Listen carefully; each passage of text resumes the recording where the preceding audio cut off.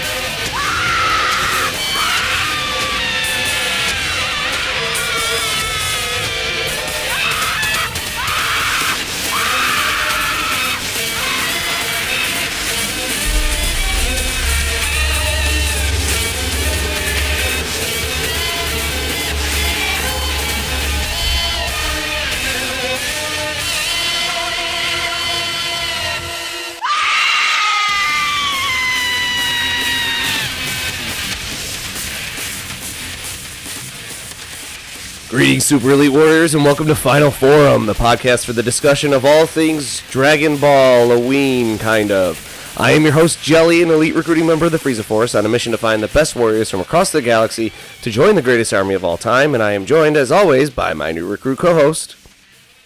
This is the Bikini.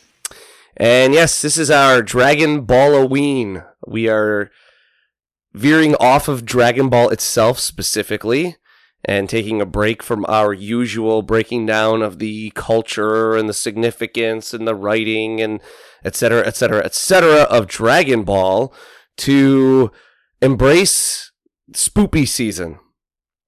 It's my favorite time of year, as I mentioned on my mini-sode. I also mentioned I didn't know if it was Bikini's favorite time of year. Definitely. But if not, we could do like an 8 crazy days of Hanukkah podcast, if that's more your speed. I mean, if Space that's Hanukkah. what the people want. Yeah, if that's what the people want. But so we're here, and instead of, you can only do scariest Dragon Ball things so often. And so our idea was to embrace the other times that Dragon Ball co-creators have worked on other things and appeared in quote-unquote costume as other creators of things. And today we are stretching that concept immediately to its absolute limit.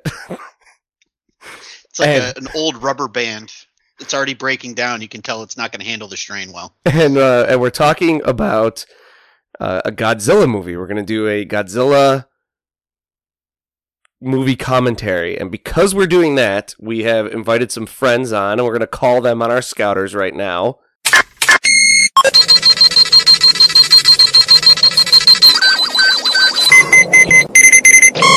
And with us today, we have the hosts, the co-hosts, the dynamic duo of the Kaiju Transmissions podcast, sitting to our virtual left.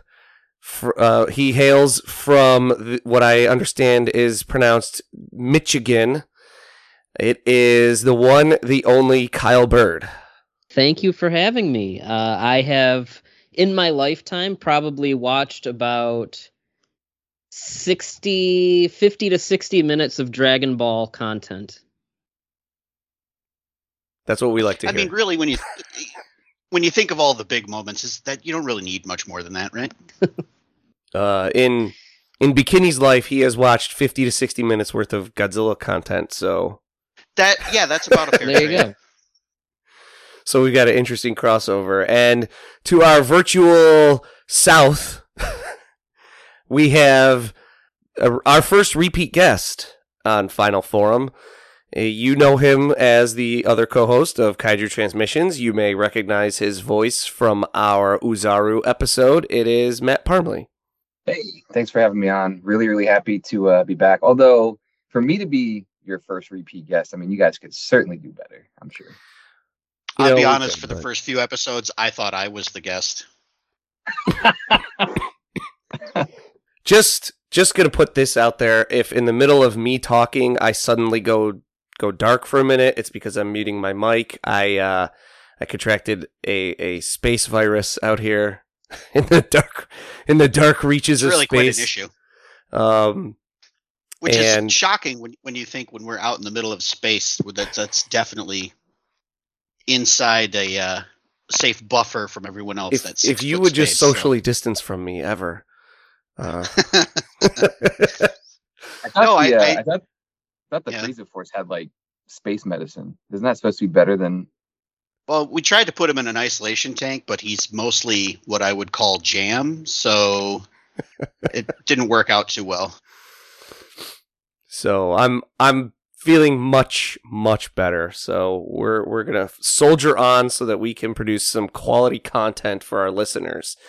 Today we are taking a look at a movie from the Godzilla franchise, and the reason we are doing it here is not at all because I am a huge Godzilla fan and I wanted an excuse to look at something Godzilla for this podcast, but it's because Akira Toriyama actually makes a very brief cameo as an extra in this film. And this is the 1984 film, The Return of Godzilla. We are going to watch the Japanese version. So for those of you out there who have this version on home video, if you have a Blu-ray or DVD of this movie, you more than likely have this version of the movie. The US version has only ever been released on VHS. If you are seeking this version out elsewhere, I won't say specifically where you could find it. Internet Archive. Oh, sorry about that. And we are queued up. We have, those of us who have the Blu-ray have hit the play button on the menu. We are queued up at exactly 1 second on the screen because every version of this I've seen out in the high seas of the internet, as it were. It seems to be a rip of this Blu-ray. There's no like home video logos once you hit the play button on this Blu-ray. It doesn't have like a Kraken Releasing, which is the company that put this out, thing in front of it. So we're going to hit the play button. I'll count us in. I'll hit 3, 2, 1, go. When on go, everyone hit play. We'll get underway. We'll probably do a little bit of, how I first saw this movie type of thing. And then we'll kind of tear into, we got a whole bunch of notes to get through on this one. Does that sound good to everyone? Everyone got their remotes all woken up and everything? Yeah. No, Yes, have you sir. guys talked about the cameos from different kaiju on Yes. in Dragon Ball at all? Yes. So we've talked Yeah, about... Baragon and We have not talked about any of the culture in the show on this podcast about the culture. No, of the I show. mean like they have cameos on Dragon Ball. Yeah. We've talked about Gamera. We did a lengthy discussion about that. He shows up in one of the episodes. We talked about when Matt was on with us. References. When Matt was on with us, Bird, you probably should have listened to that episode since it was your co-host. Shade. But He doesn't listen to anything I'm on. we did a whole That's bunch of true. discussion about how King Kong was heavily influential in Japanese cinema and in creating Godzilla and influencing Toriyama into creating the great ape form for Goku. And so we talked about King Kong Escapes. I've mentioned Ultraman and Ultra Q multiple times, so I make a point to mention it on almost every episode. That was I think Baragon and Ghidorah wound up in some episodes of one of the. I think they're like they got it covered. first They've covered all that stuff and like the Ultra 7 design outfit used for Chi Chi when she like it's Oh yeah, even I know what you're talking about.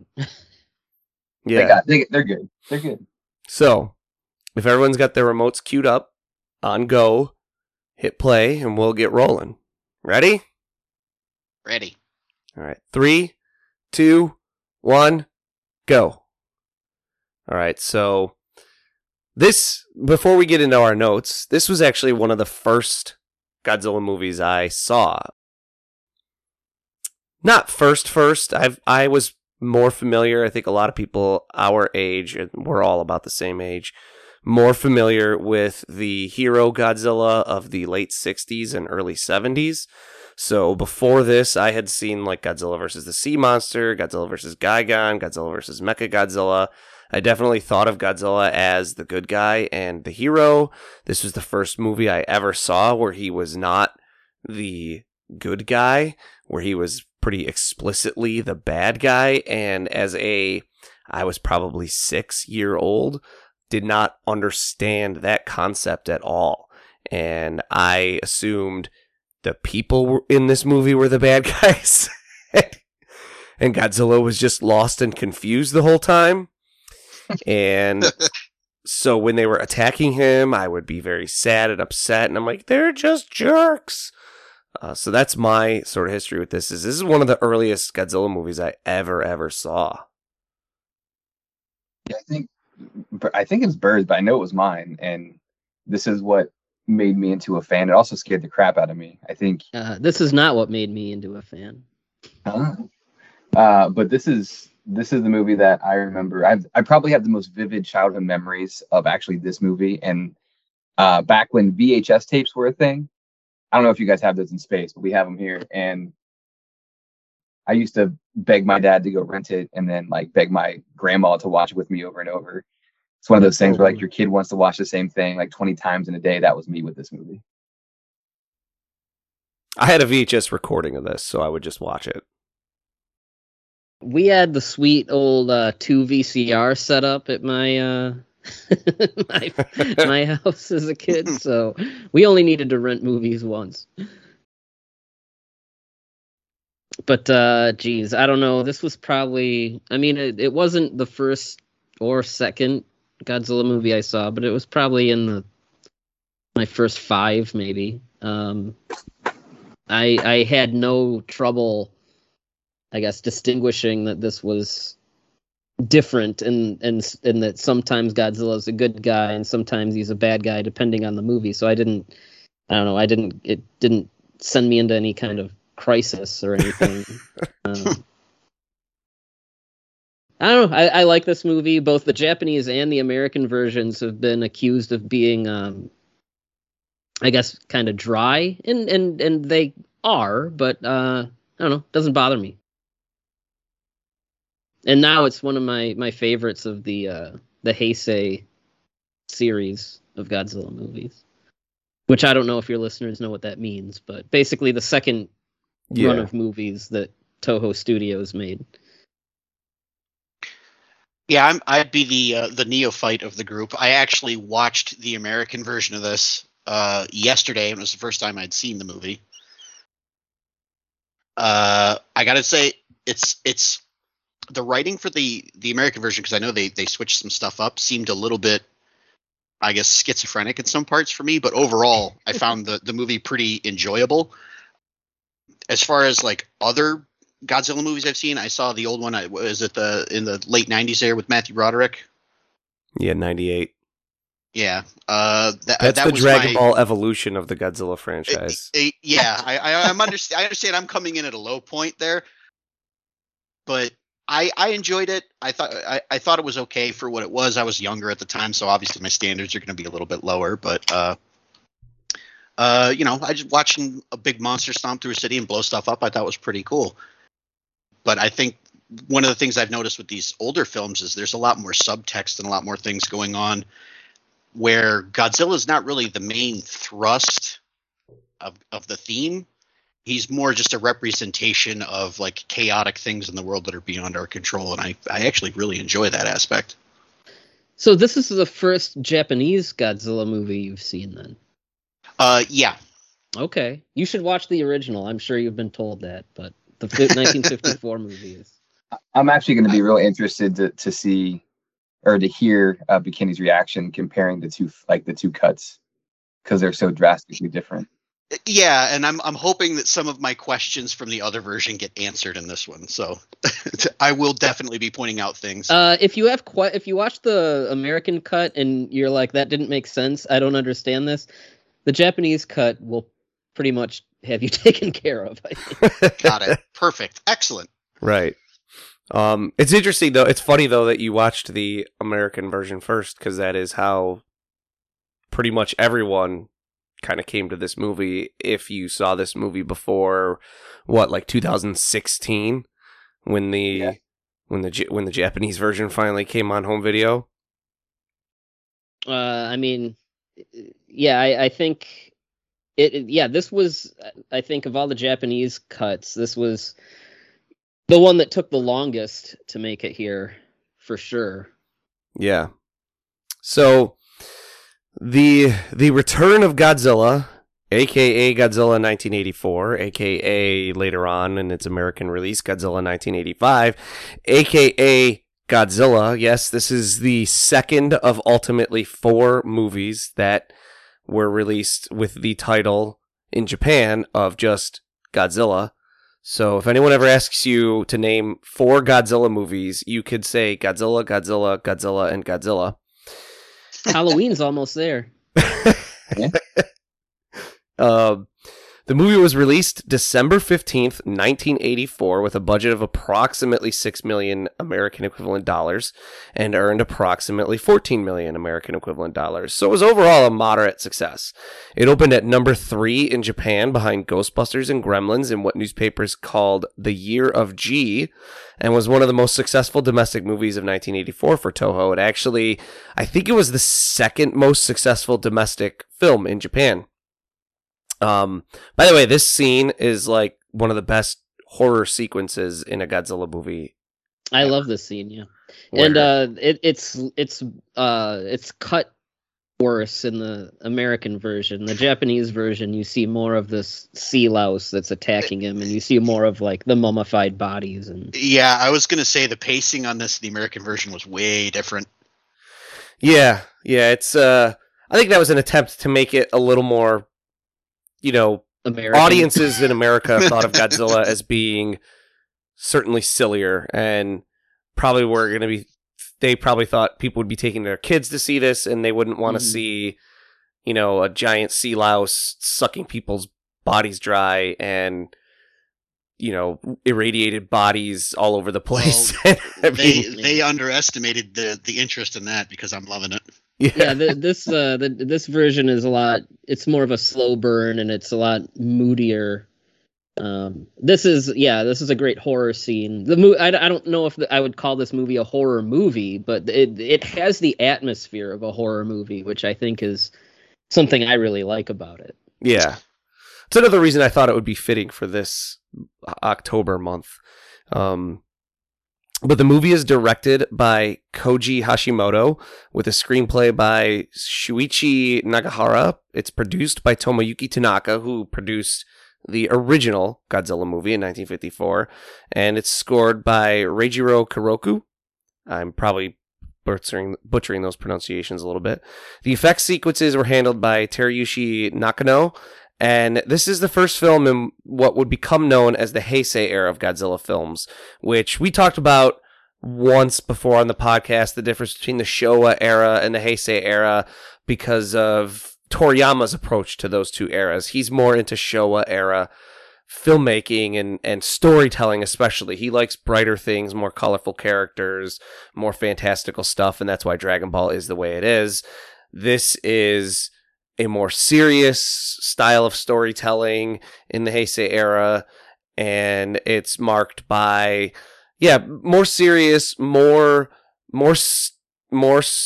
serialized, where there's actual sequels instead of each thing just kind of being an adventure that just sort of happens. And even though this movie technically takes place in the Showa era, it is considered by Toho to be part of the Heisei era. I think what did this happen, like a year or two before the Heisei era officially started? Yep.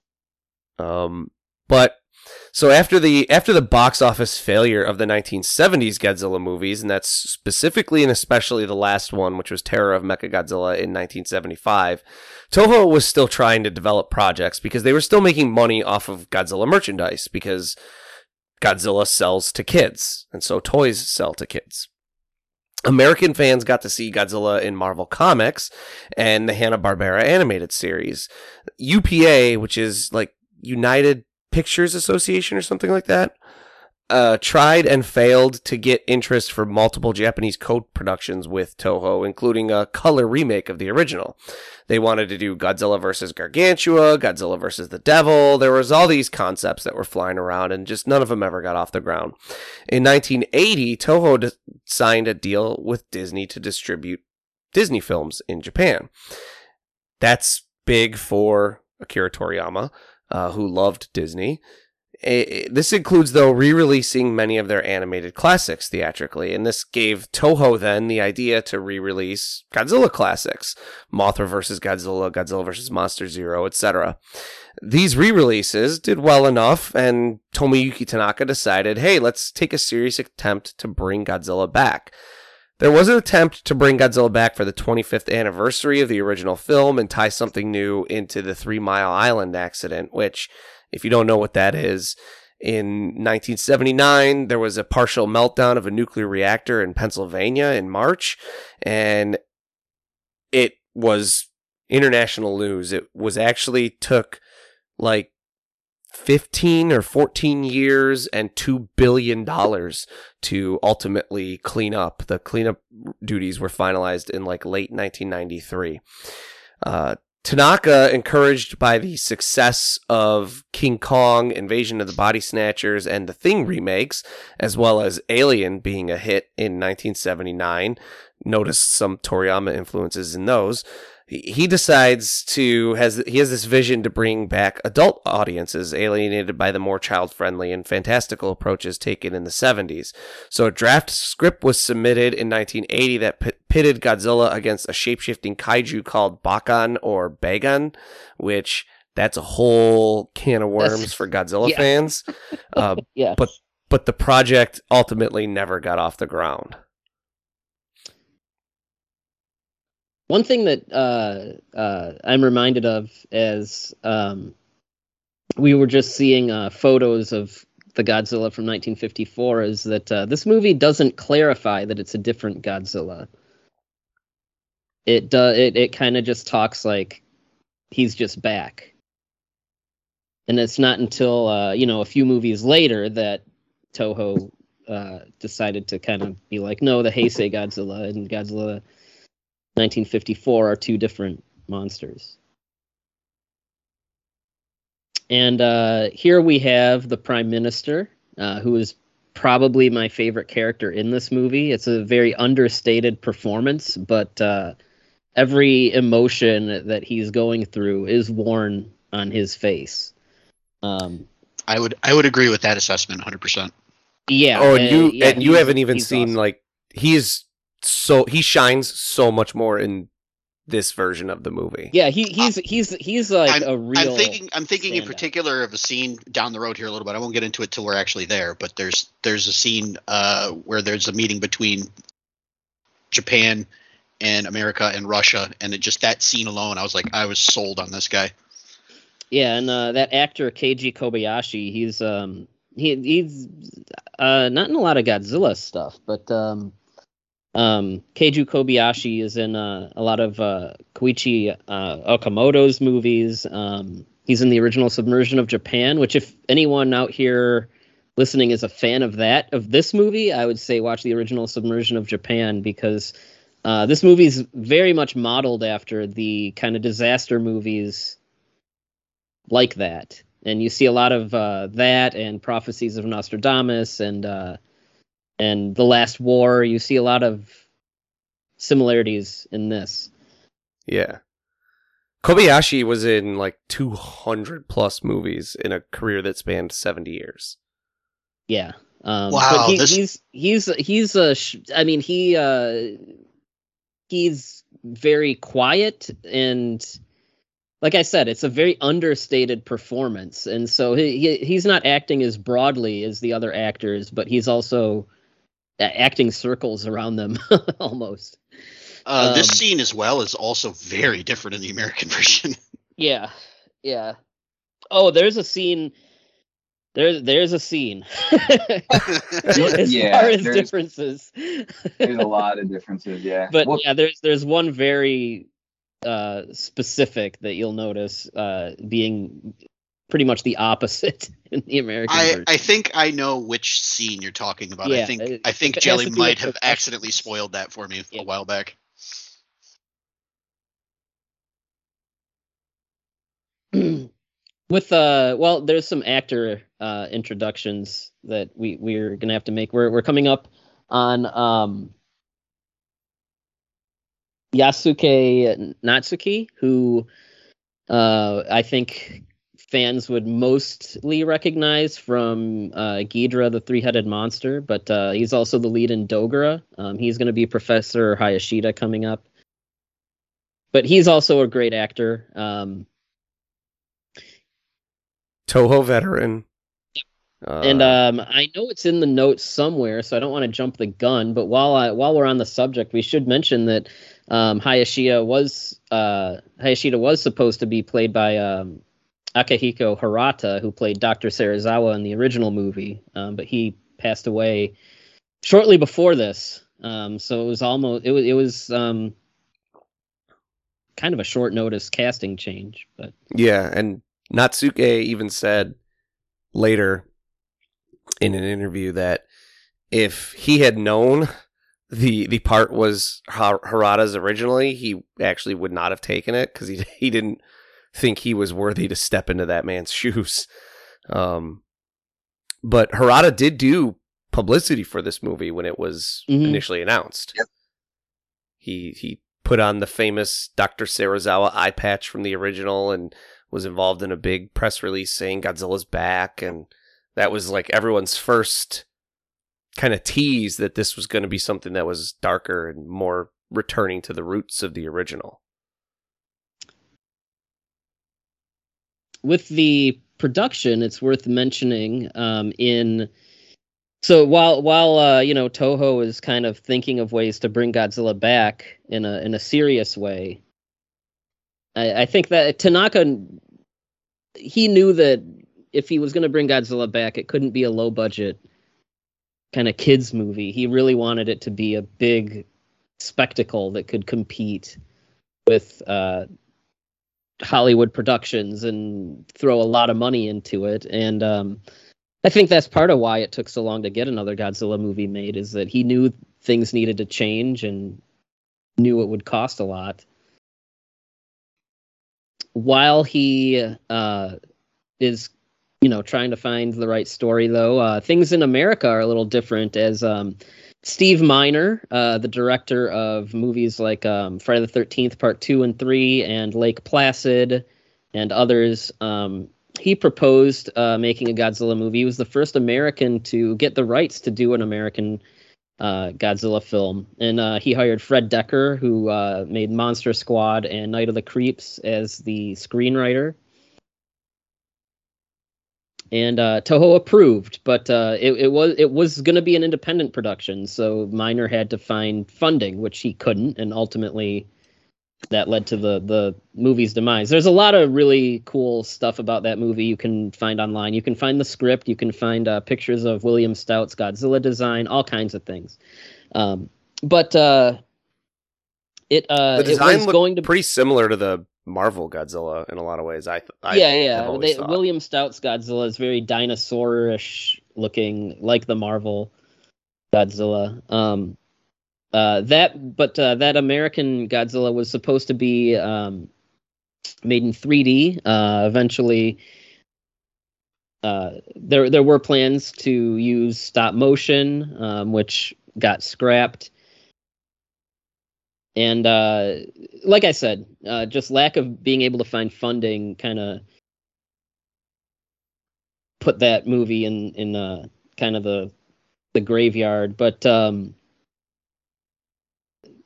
elements of Fred Decker's script actually wind up in here. A lot of the kind of American and Soviet tensions are pulled, and also things like the orbit missiles in space, stuff like the anti-nuclear missiles being shot to kind of knock Godzilla out and neutralize him for a bit. Even Godzilla stepping on the bum later. Those are things that are in the Fred Decker script. And speaking of Godzilla veterans. Ishiro Honda was actually approached to direct this, and he said no because he was working with Kurosawa very heavily.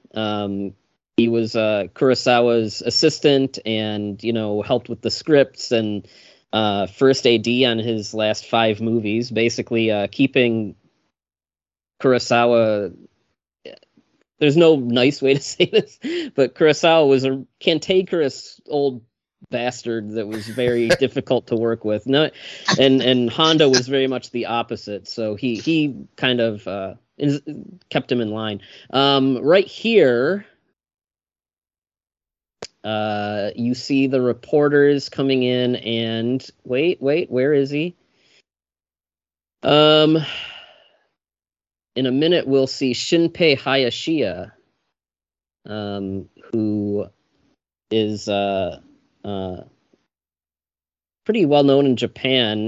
There he is. He's the guy trying to take pictures. He shows up in a few parts whenever there's reporters. But he directs these days. He directs independent kaiju movies like Reigo and Raiga and Reigo versus Oga. He's also in Japan. He's a very well known rakugoka, and those are basically like comedians. Only that's the closest thing I can think of to compare them to.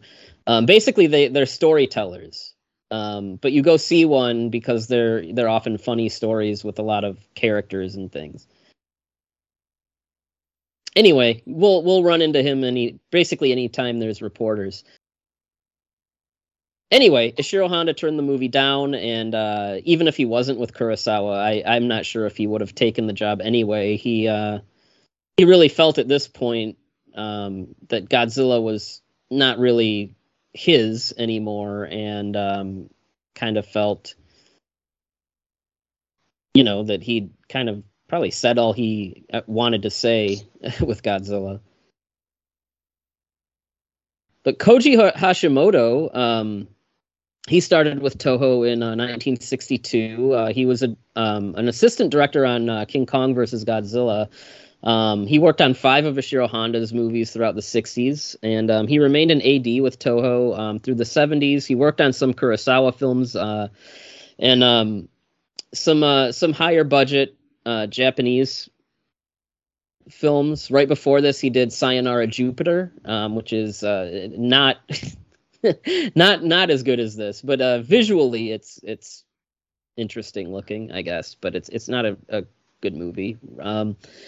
These would be his only 2 directing efforts. He ended up kind of deciding in his life that he would rather produce and do other things besides direct.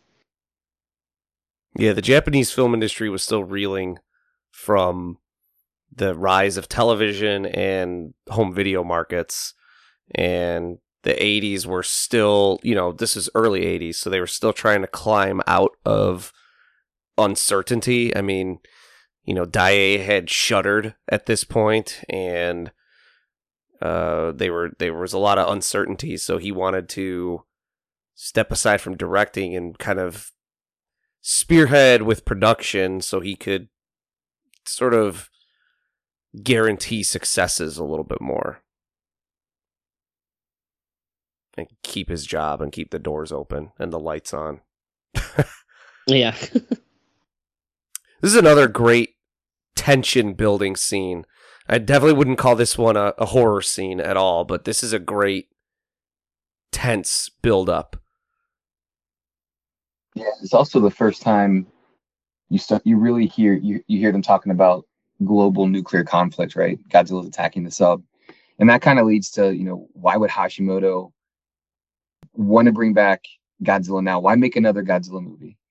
And why would you want to return Godzilla to the more darker tone of the first film, right? Because the series, as it progressed, it became much more kidified, much more able to be promoted towards children, much more silly. But the answer that he came up with was the Cold War. And unfortunately, if you look at like what's going on in the world around us, this movie is like almost speaking into our current time. And the nuclear tensions were incredibly high worldwide, and perhaps nowhere more so than Japan, which it actually has a unique place in Asia because it was an American ally. It has American military bases, and it was actually geographically near Soviet territory. They felt caught in the middle. And we mentioned on the podcast before how much of Japanese cinema in the 50s, 60s, and 70s was incredibly influenced by the tensions around Korea and Vietnam, and how movies like The Last War, which is, by the way, an incredible movie, you should definitely check it out, were created out of the unique Japanese perspective around the global issues. And like The Last War, I mean, it deals with nuclear apocalypse and Armageddon. That movie is so heart-wrenching and just really, really well put together. I think that it perfectly encapsulates the fear of the early part of the Cold War. This would be a great complementarian film to that.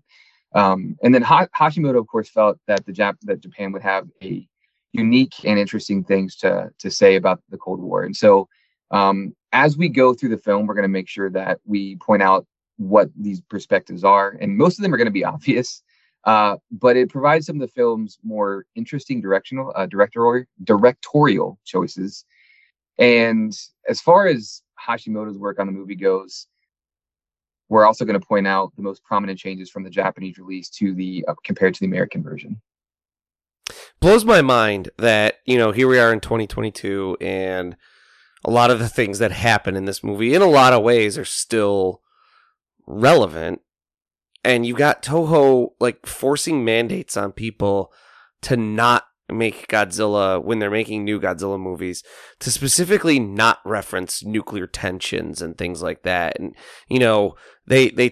we sort of recently found out that they told Hideaki Anno when he was doing Shin Godzilla to not make Godzilla a nuclear allegory. And he was pretty much like, no. Rightfully so. And it just blows my mind, though, that they're like, yeah, this character that was created because of that, and then 30 years later we made a movie that was still relevant in that sphere, and you could probably make a movie that's very similar to this one today, where you could have Godzilla attack an aircraft carrier or something and have international tensions be sort of on the rise. And they're like, yeah, don't do any of that. Yeah, I wonder. There's Shinpei Hayashi again. You have to just. I mean, look at how aggressive their approach to merchandising and branding Godzilla is right now, and you really have to wonder if they're just trying to make sure nobody can get offended, or basically making sure Godzilla can go down as smooth as possible for everybody. Yeah, I think it sort of saddens me that the character that tackled most directly with the first film, Nuclear Armageddon, and everything about the destruction of two cities in Japan by the atomic bombs, we could use that story again right now, and Toho just, they don't want anything to do with it. And we desperately need that kind of storytelling today. Godzilla's making everyone crazy. Always. And he's ratcheting up international tensions. So a lot like the original Godzilla film and a lot of other foreign films that get released for Americans over time, and even Dragon Ball itself, there's in fact a unique American version, which we were kind of referencing earlier. And that's how I think we all said that's how we were all sort of first exposed to this movie. But even without all of the major changes that are present in that movie, there are some subtle edits to the dialogue or shot composition in that movie that give it a unique flavor. And it's kind of like the speech that Goku gives to Frieza on Namek when he's in his Super Saiyan form. In the original Japanese, Goku says something like, "I am a Saiyan warrior who came from Earth, a warrior of rage, but with a calm heart. I am the legendary Super Saiyan God." But for the American version, they kind of oomphed it up a little bit and made him more of a paragon, like Superman, where he says, "I am the hope of the universe, the answer to all living things that cry out for peace. I am the protector of the innocents, light in the darkness, ally to good, nightmare to you. Bullshit propaganda. They're the same. They're essentially saying the same thing, but like the tone is so radically different in the Americanized version. Yeah, and that happens in this movie a lot. I've already seen like half a dozen things that are just tonally way different in this version. And if you have the subtitles on, I mean, you can see that the more political discussions are way more complex, Way more nuanced. Yeah. Yes. Yes, the American version is much more like, boy, these Soviets just want to shoot nukes at everything. Yeah, it's very, very propagandized. Released in the United States theatrically on August 23rd, 1985, Godzilla 1985, which, as we've said, is the American version, takes the 103 minutes of the Return of Godzilla, which is the Japanese version that we're watching now, adds a few minutes of American actor Raymond Burr reprising his role from the Americanized version of the original Godzilla movie, and then cuts the entire thing down to 87 minutes, which really messes with the pacing. Meaning there's like a solid 20 to 30 minutes of original Japanese shot footage that just gets cut and we never see it.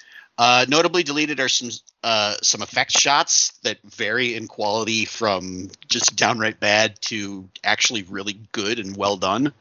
And they're taken out for seemingly no reason, and any and all implications that America may have been just as aggressively suggesting the use of nuclear force in the Japanese version kind of gets massaged a little bit in the American version. But yeah, as like we said before, as we move through this movie, we'll point out some of the major differences. And like I've said, even just the opening scene, tonally hugely different and much improved. I do About think to get our first peek at the new Godzilla. Yes, we are. In a really this great. sequence is awesome. This is an awesome sequence. This is the first time in any Godzilla movie. I like the build up with the birds. And this is the first time in any Godzilla movie you really see this top down sort of Godzilla's eye view of what the world kind of looks like. It's a really, really kind of inspired and unique and interesting shot. This is a good time to mention that Teruyoshi Nakano, I mean, this is him making a Godzilla movie with the budget that he always wanted. And, I mean, this is the last movie he would be the special effects director for, but, I mean, what a way to go out. He said this was like I think, because his first one that he ever worked on was King Kong versus Godzilla, and I think for him, that probably was his favorite. He often said, though, this was his second favorite set to ever have been on. Well, I mean, being in his place, you know, making those 70s movies with, you know, $5 and then being given what is still one of the most expensive Japanese Godzilla movies. I mean, I imagine this is just him doing so many shots and things that he probably always wanted to do and just wasn't able to. Yeah, he's got like the reverse story of Koichi Kawakita, right? Where right. He starts with like no budget and then finally gets to do a real budget. And Kawakita, meanwhile, gets like his, hey, here's a bunch of money, go do anything you want. And Godzilla vs. Biollante has, you know, some of the most effects footage ever that was left on the cutting room floor because they got to do a lot of stuff and got to experiment and try things. And then by the end, Kawakita was like, it was like, hey, here's like $20 and 15 minutes, go make some Godzilla stuff. And Nakano, you know, he just passed away. So, I mean, watching this now is, you know, it's a good celebration of just, you know, his work. And even some of the shots in here that we'll have to point out are stock footage from some other movies he worked on, like Submersion of Japan and Prophecies of Nostradamus. And I mean, they're really great, which is why they blend into a movie like this made, you know, so much later. Yeah, it's mind blowing how good the effects on those two movies were. That they're dropped into a movie 10 years later, and unless you know what you're looking for, you can't tell. Yeah. Yeah, the American version sadly really kind of cuts this movie to ribbons in an effort to I mean, I get, American audiences need quicker pacing, and this in the Japanese movie, it's a slow burn, and the pacing isn't always great, but I will sacrifice fast pacing for a better movie any day. And and a lot of the things, we'll talk about it when it happens, but a lot of the undercurrents of the American version really kind of, this side of Godzilla King of the Monsters, the 2019 movie, really kind of fuck up the whole thematic point of Godzilla in several ways. And but due to some of those changes for the American version, specifically parts of the score being lifted from DEFCON 4, Christopher Young, putting music by Christopher Young for that movie into Godzilla 1985. That's kind of what's held up its home video rights. And if you've heard anyone who works for a home video label or something, music, if you want to know why something has never made the jump to DVD or even Blu-ray, sometimes it's usually music rights. For just you really got to make sure you clear everything with every party involved, with every aspect of the production, and make sure anyone who needs to be getting paid is getting paid. And especially with music that is put in, especially music from other things, sometimes that just leads to a dead end. And that's where Godzilla 85 is now. But yeah, it's caused some confusion because that's the version everyone grew up with, and this is the version that is available now. It's literally It's a great traded shot of places. bird feeding on internet cringe. This is, by the way, the first time that Godzilla feeds on radiation. It doesn't. Yeah, happen. a lot of people think of Godzilla as a creature that's always consumed radiation, but that didn't come along until this movie. I also just want to say really quick, I love the big goofy head, especially when they do the close-ups. Yeah. We got some notes about that later on. I know we do. But yeah, the American version threw in another $2 to $3 million, and the box office take-in here in the States was a little over 4.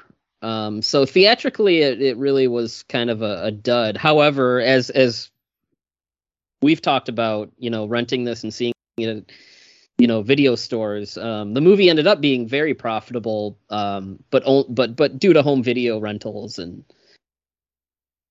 things like that, it ended up being one of New World's more profitable movies, but not theatrically. And it was the last Japanese Godzilla movie to get a wide theatrical release here in the States until Godzilla 2000, which was 15 years later.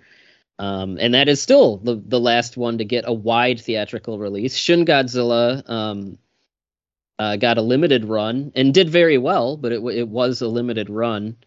And there's the stuff from Legendary Pictures and Warner Brothers, but those aren't, those are American films. And here we have these characters talking about Godzilla being similar to birds almost 10 years before Jurassic Park sort of introduced the world to the concept that dinosaurs and birds were evolutionarily similar. Yeah. I mean, I think paleontology nerds knew that. For sure. As far as pop culture, yeah, that wasn't quite known. Right. Should we mention that the lead reporter, Goro Maki, is... there's 3 Goro Makis in Godzilla. The son of Godzilla, and then there's this Goro Maki, and then Shin Godzilla has a Goro Maki as well. And they're completely unrelated. It just happens to be a name that's wildly popular with Godzilla directors in Japan for some reason. It's one of the Always for a mysteries of reporter, the world. almost, right? Yeah. That's wild. Yeah, the Shin Godzilla one wasn't a reporter. The other two were, but yeah, I don't know. I'm not exactly sure. Hiroshi Koizumi just showed up. Yes, We like him. Another longtime Toho veteran. So tap for the score, and the score for this movie is awesome, by the way. This is one of the most unique Godzilla scores that there is. It's got I love it. A great atmospheric element to it. It sounds like very few of the others because so many of those were done by Jun Fukuda or Akira Ifukube. You mean Sato? You said Fukuda. Oh, did I meant Sato instead of Fukuda. Why did I say it's Fukuda? Okay. I messed up a name earlier, but I won't say whose it was. So I have COVID brain. But yes, Masaru Sato did, a lot of the 60s and 70s Godzilla movies that were fun and poppy, and Ifukube did a lot of the more serious entries, and here comes Kuroku doing a more serious entry, and his compositions are just so different from Ifukube's.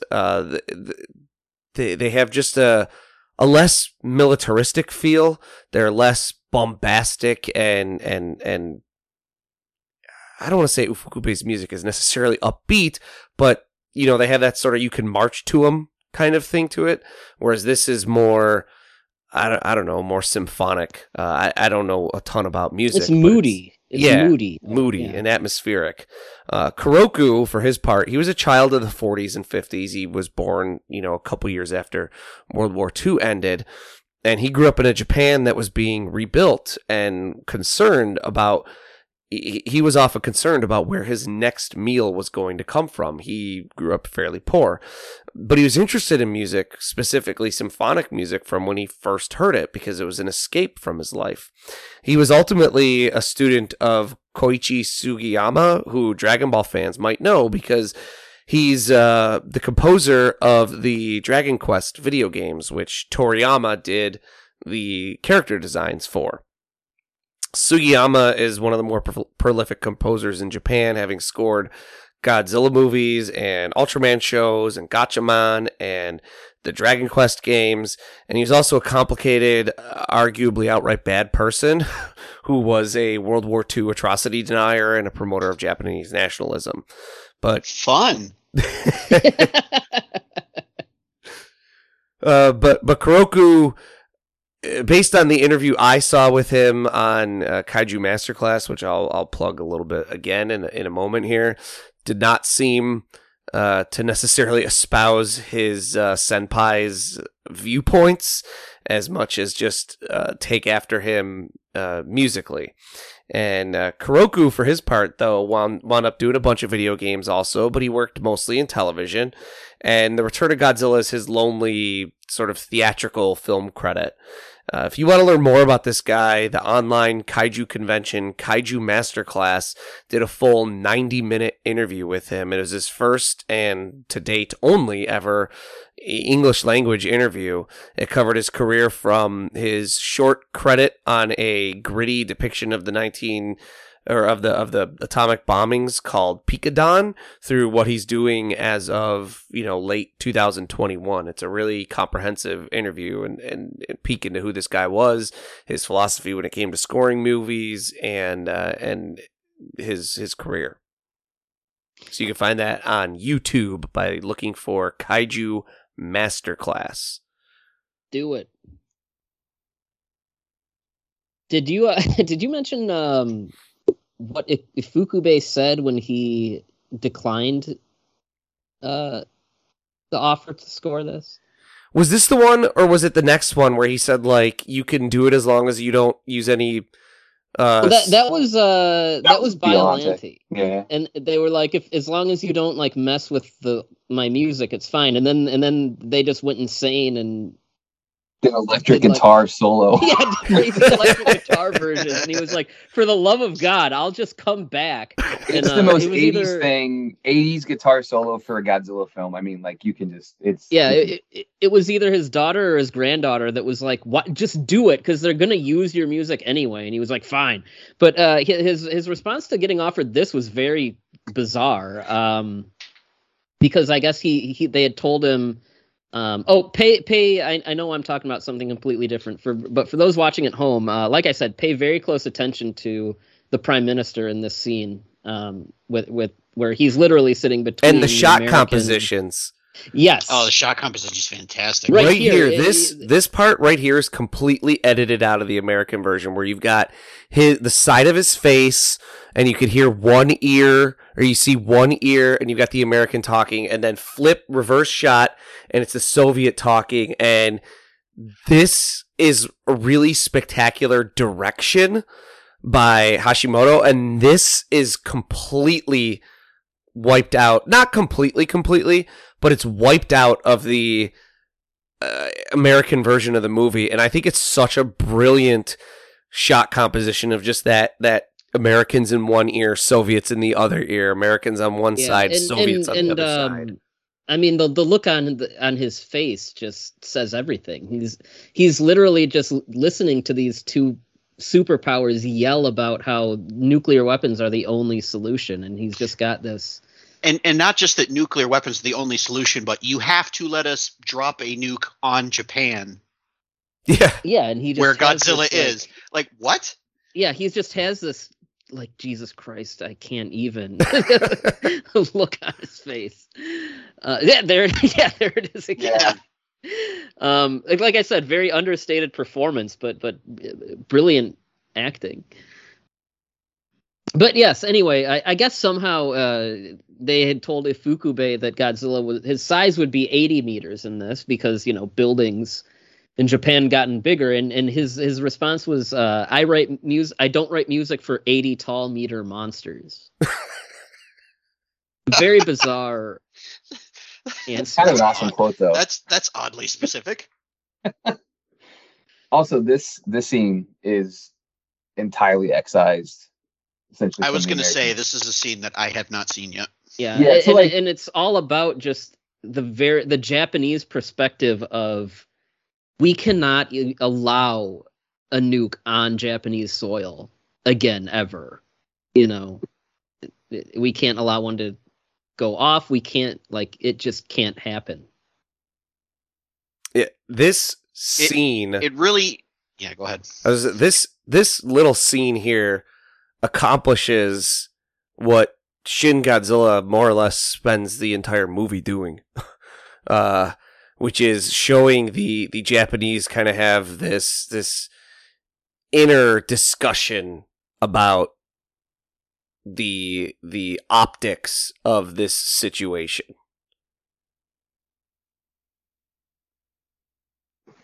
I think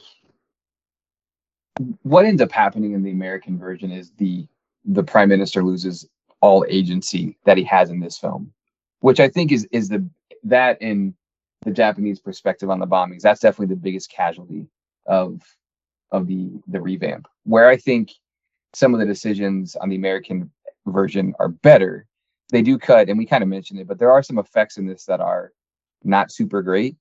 I think cutting those was actually a good decision. And I am personally a proponent of the tighter pacing, but I fully admit, that being my first Godzilla film, I probably do have the nostalgia goggles. I'm all for the tighter pacing in general as well, but I think taking it out of this specifically, there's a lot taken out a little bit earlier in the movie that, like Bikini mentioned, this went a lot faster and that went a lot faster, and yeah, that might be a little feel a little rushed in the American version, but I kind of prefer that. All of this stuff in here with the prime minister really weighing the balance of power, the effects of allowing nuclear weapons, the effects of not allowing nuclear weapons to be used, where he's talking about, or he's getting advice from his advisors saying we could be left alone diplomatically, we could be ostracized by the Soviets and the Americans, we could be sort of adrift between these two superpowers, and then him getting in front of these ambassadors and saying, if you want to call it egotistical, so be it, but I'm not going to let you nuke my people. Well, he Losing mentions all of this Japan's- is a shame. Well, Yeah, he absolutely. mentions Japan's 3 nuclear principles, which are: do not make nuclear weapons, do not possess them, and do not allow them into the country. But yeah, I mean, what you get with the faster pacing of the original, you kind of sacrifice. This is edited out completely. The U.S. nuclear. Oh yeah, there was no U.S. nukes in the American version. You sacrifice the heart and soul of the movie. Right, Like 'cause- you legitimately lose the soul of this movie. Yeah, I'd agree and with that this is 100%. another great scene where he says, "How did you address the American and Soviet leaders?" And he says, "If you were in my spot and you had 2 countries basically screaming at you to drop nukes on your people, what would you do?" And I think this is the most powerful movie in the film. Actually, a powerful moment in the film. It's, at least for him, like the sense of dread and decision that he has to make, facing the fact that Godzilla is going to attack his country and still having to stick to his guns and convince 2 nuclear powers to leave him alone. Like that sense of tension is just all over his face. His performance too, just the minor little shakes that he kind of gives himself, in that moment is excellent. Absolutely excellent stuff. He's masterfully selling just the level of Stress. tension and stress. Yeah. oh, this poor bastard. We'll get there. I want to talk about real quick. So something that is really common with Toho films, they basically employed a 2-director approach in The Return of Godzilla, which means Koji Hashimoto filmed all of the human sequences, and Teruyoshi Nakano basically shot all of the special effects and Godzilla sequences, and the 2 shoots were happening at the same time, basically divorced from one another. And so a brief note on Nakano: he was born in 1935 in Andong, Manchukuo, and I'm butchering these names, so I apologize in advance, which is now actually in China in a city called Liaoning. And his father actually worked on the Manchuria Railway, and his childhood was basically one of privilege and wealth. He first came to Japan at the age of 10 following the end of World War II, and he was separated from his father, who was actually imprisoned as a prisoner of war, a POW. And to escape the newfound hardship, he actually went to theaters often, and he was just really impassioned with cinema. He received his degree in film, and he actually began working at Toho in 1959. The same year that he graduated, and he worked as an assistant director in the 1960s. He found the prospect of being a director, having to convey his ideas to actors who would then interpret them and provide their interpretations back to the director, to be really frustrating, just like the concept of it. But he loved visual storytelling through effects, and he found that way more compelling. And so before long, he actually was singled out by the great Eiji Tsuburaya, Toho's master of special effects. And Tsuburaya worked on the original Godzilla film, Ultraman, did a ton of special effects for the Showa era of Godzilla films, and he became basically a mentee to Tsuburaya. And then in 1969, he actually found himself in the director's chair for special effects, because under Tsuburaya's supervision for a film called The Crazy Big Explosion. And if you're familiar with Nakano's work, it's an extremely fitting title. The guy is Mr. Explosion himself. Like everything, like if you ever watch Terror Mechagodzilla, the explosions are the size of Godzilla himself in that movie, and it's glorious. The number of times he lit the Godzilla suit on fire over the years. It's a lot of fun. And then, with Tsuburaya in and out of the hospital in 1969 and 1970, Nakano actually found himself kind of thrust more into completing his mentor's films. And unfortunately, Tsuburaya passed away in 1970. So once that happened, Nakano actually was able to become the new lead of Toho's special effects department. Probably his crowning achievements in terms of his special effects work: Submersion of Japan from 1973, which we talked about briefly, Prophecies of Nostradamus from 1974. And we mentioned, but like sequences from those films actually appear in other Toho films, and decades later in some cases. So that's how good his special effects work was. And of course, we're going to see some of those very effect scenes in the film we're watching today. Yeah, Nakano was a dog. He loved to blow stuff up. It was so, not only Terror of Mechagodzilla, but even the original Godzilla versus Mechagodzilla, the oil refinery sequence in that. If you watch even just that part of the movie, you're like, someone had to have had their skin burned off during this shoot, right? Like, because it's not a good special effect until somebody almost dies trying to pull it off. yeah, Yeah, it's insane. I'm surprised like there was anything left of the set after after some of the movies that he made.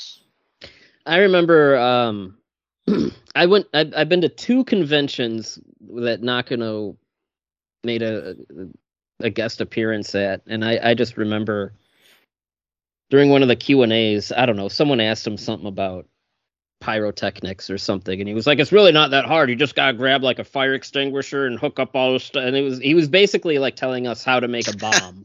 Which is amazing. There it is, the goofy head. So Godzilla was redesigned for this movie, as is common for Godzilla movies in general. He gets redesigns all the time. And he was, like we said before, he's resized from 50 meters to 80 meters so that he would not be dwarfed by the newer, taller skyline of the more modern Tokyo of the 80s.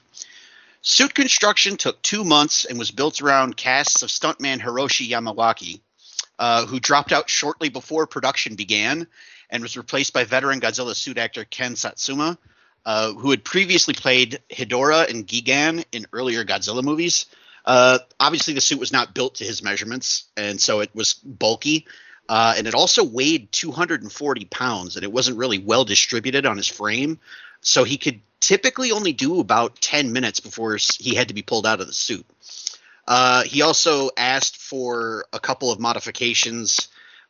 This really gross one is he wanted holes to be drilled into the tips of Godzilla's fingers so he would be able to have somewhere for his sweat to pour out. Ew. That's disgusting. He also, at one point, like got loaded into the suit and was supposed to be like a front shot, so they didn't want to close him in. And he was like, no, close me in because you're going to be like blasting pyrotechnics at me. And they're like, no, we were like, whatever. And he's like, okay. And they didn't close him in, and the explosions like wound up popping all around him, and it ended up throwing metal debris into the back of the suit where you get loaded in from. And then he was stepping on metal debris inside the suit and having it like tear his feet apart. So inspired by this publicity surrounding the 40-foot tall Kong robot from 1976 King Kong film, which is a whole other debacle, Toho spent almost $500,000 building a nearly 20-foot tall robotic Godzilla dubbed the Cybot, which was used for the close-ups of the creature's head. I love the Cybot. It's so goofy looking. The Cybot was a hydraulically powered metal skeleton covered in urethane skin, which utilized computers and animatronics to tilt the head, move the lips and the arms. Doesn't really match the look of the suit itself, and it tends to stick out, as I pointed out, like when we're doing close-ups versus long shots. It's a cool looking thing, though. It definitely... I enjoy it. I mean, obviously, looking from modern day aesthetics, considering the first time I saw this movie was literally yesterday, it looks a little goofy, but I could absolutely see how in the 80s this would have looked fantastic. I like the how the snout moves on the Cybot. This guy on fire is from Submersion of Japan, I think. I was gonna say when I saw that yesterday, it looked like he was green screened in for some reason. Yeah, that's a movie from almost 10 years before this. That shot is from. I love this is like one of the few Godzilla films, by the way, where Godzilla like vaporizes people and you see it very directly. So here we have one of the biggest changes. Yeah, we got to talk about this. I knew this was coming. So in the version we're watching here, this character is going, I have to stop this because Godzilla's attack causes the controls for the bomb to accidentally start a countdown to automatically launch the weapon. And he is, this Soviet guy gets battered and thrown around, and he gets his head hit, and he gets knocked unconscious, and he wakes up, and he's like, I have to stop it. I'm the only one who could stop it. I'm the only one left alive. Please let me find the strength to stop it. And as he's going to stop the countdown, his the electrical whatever shorts out, and he gets blown up, and he dies. And a countdown is now on, and it's just running until the nuclear weapon launches on its own. In the American version, this guy gets up and he's like, I'm the only one who can launch the missile. I have to do it. And they show him crawl into the room, and then it cuts to a scene that isn't super obviously inserted, again, unless you know that you're looking for it, of a finger reaching up and pushing a button that then starts the countdown clock. And so it's him, because he's a Soviet, launching the missile. And here's another effect sequence. This is from Prophecies of Nostradamus right here. Yeah, the chain reaction of the cars blowing up, which is great. I love this. This is stock footage. I miss old practical effects like this. I know, right? And right before talking about that incredible chain reaction of explosions, I was going to say, I mean, just let's take a moment to just relish this set. I love this too. I love Godzilla vs. King Ghidorah has a moment like this. Godzilla vs. The Thing has a moment like this. But I love when Godzilla is shown as just being so big and out of his element that he's clumsy and he falls and knocks over things. But yes, this set is just incredible. And it's easily one of my favorites of any of the Godzilla movies. Yeah, they I love. We have a very bizarre cameo coming up. Yes, I was yes. gonna say, this part's awesome. This is we're going to get a cameo from Hiroshi Komayatsu, who was nicknamed Monsieur in Japan. And he's a singer, guitarist in a couple different Japanese rock. But there he is. And he just has a cameo. He's like dressed like a priest, and he looks happy about whatever's happening. This little shot right here is edited out of the Japanese or the American version. I think it's an awesome. That's a crime. It's a great shot too. And it was intended. The reason they put that shot in was as a tribute to Yuji Kaida. And for kaiju fans, he's a very famous poster artist who does a lot of great stuff. What's even weirder about Kamayatsu's cameo that we just saw, so he's dressed like a priest, and that is because around the time this movie came out, he played he starred in a TV show where he played a teacher who dressed like a priest, and that's kind of him as that character in that scene, which makes it even weirder. And I'd imagine for Japanese audiences seeing this in 1984, it must have been as jarring as, like, you know, when you're watching Scream 3 and Jay and Silent Bob show up out of nowhere. I was gonna say, it'd be like watching a Godzilla movie now and having, I don't know, like She-Hulk pop in for, you know, like, you'd be like, what the hell was that? Merchandising, that's what that was. Yeah. So this was actually the second Godzilla movie ever to be recorded in stereo sound, actually. King Kong versus Godzilla was the first. It's kind of an interesting little fun fact for you. It's wild to think.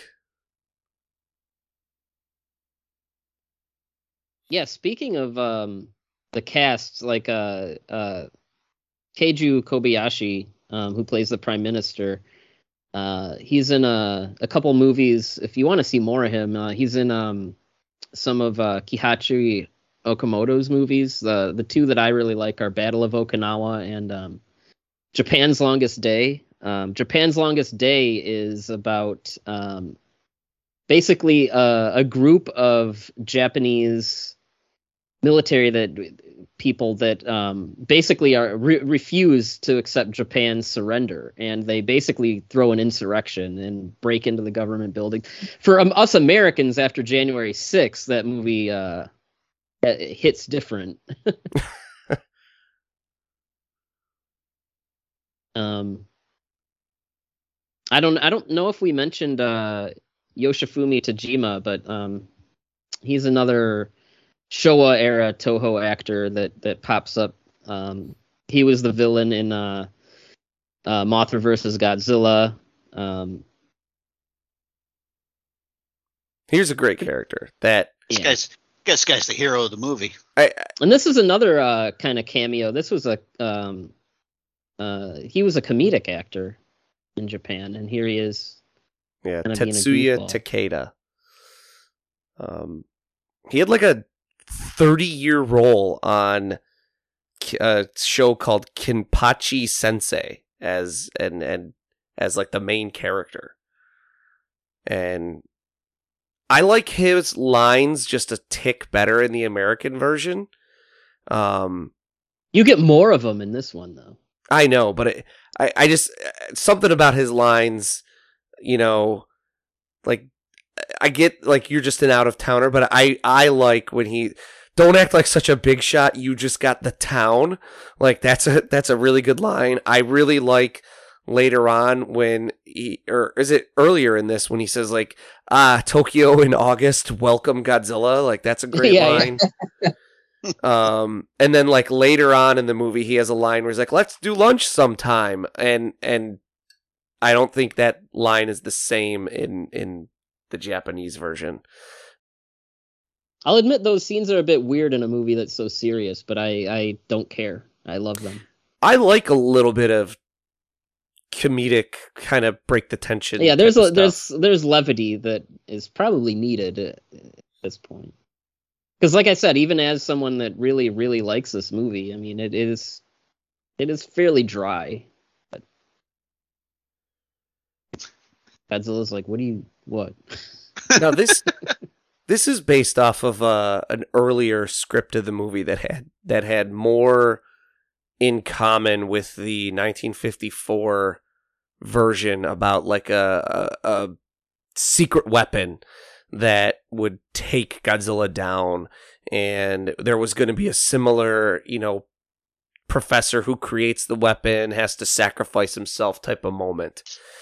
And the idea of this homing beacon is kind of a remnant of that earlier version of the script of like a secret weapon that is used against Godzilla. It's a common theme in Godzilla as the enemy kind of movies, because the whole point of Godzilla really is that conventional weapons can't bring him down, so there has to be some sort of a unique sci-fi type of experimental thing, mankind outthinking the creature or whatever to take the monster down, because you can't just shoot a bunch of bombs at it. And that's one of the key ways in which a lot of Japanese takes on Godzilla differ from a lot of American takes on it, because we ultimately feel like our military firepower can defeat anything. So we, you see that even in the MonsterVerse movies, which are more faithful to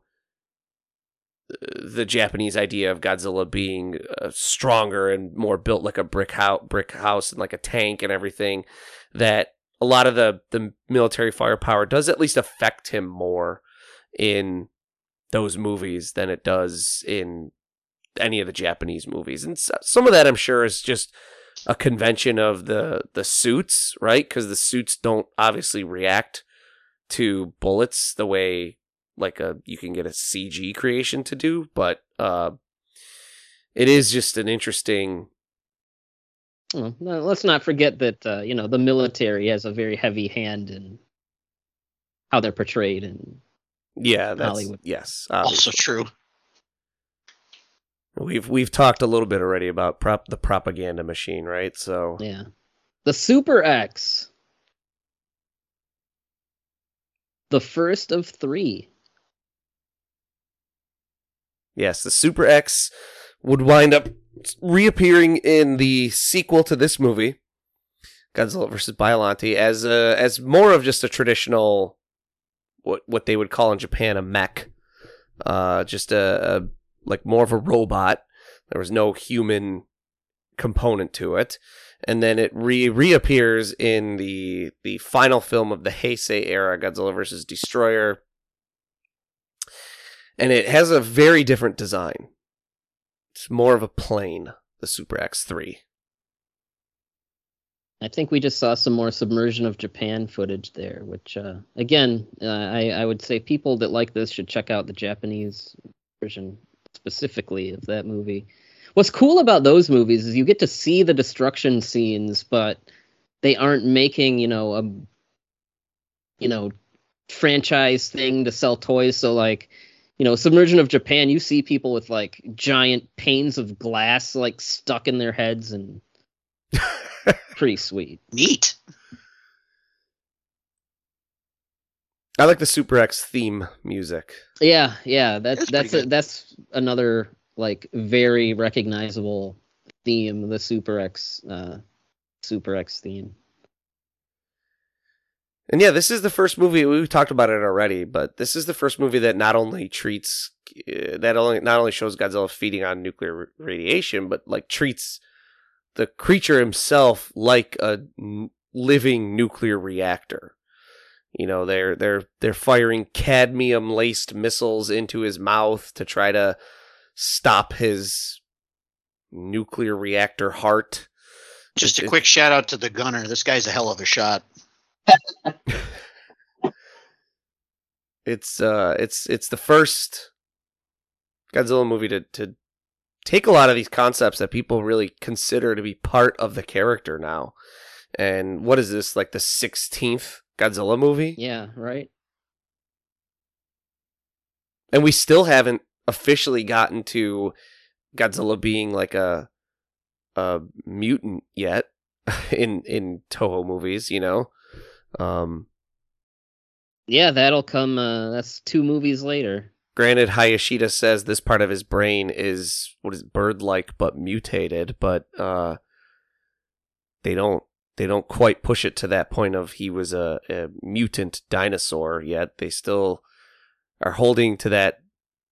What people don't really always realize is that Godzilla started as just he was irradiated, he was awoken by nuclear energy, but he wasn't originally thought of as being mutated by it or changed by it. He was just a 150-foot tall dinosaur that got radiation poisoning, essentially.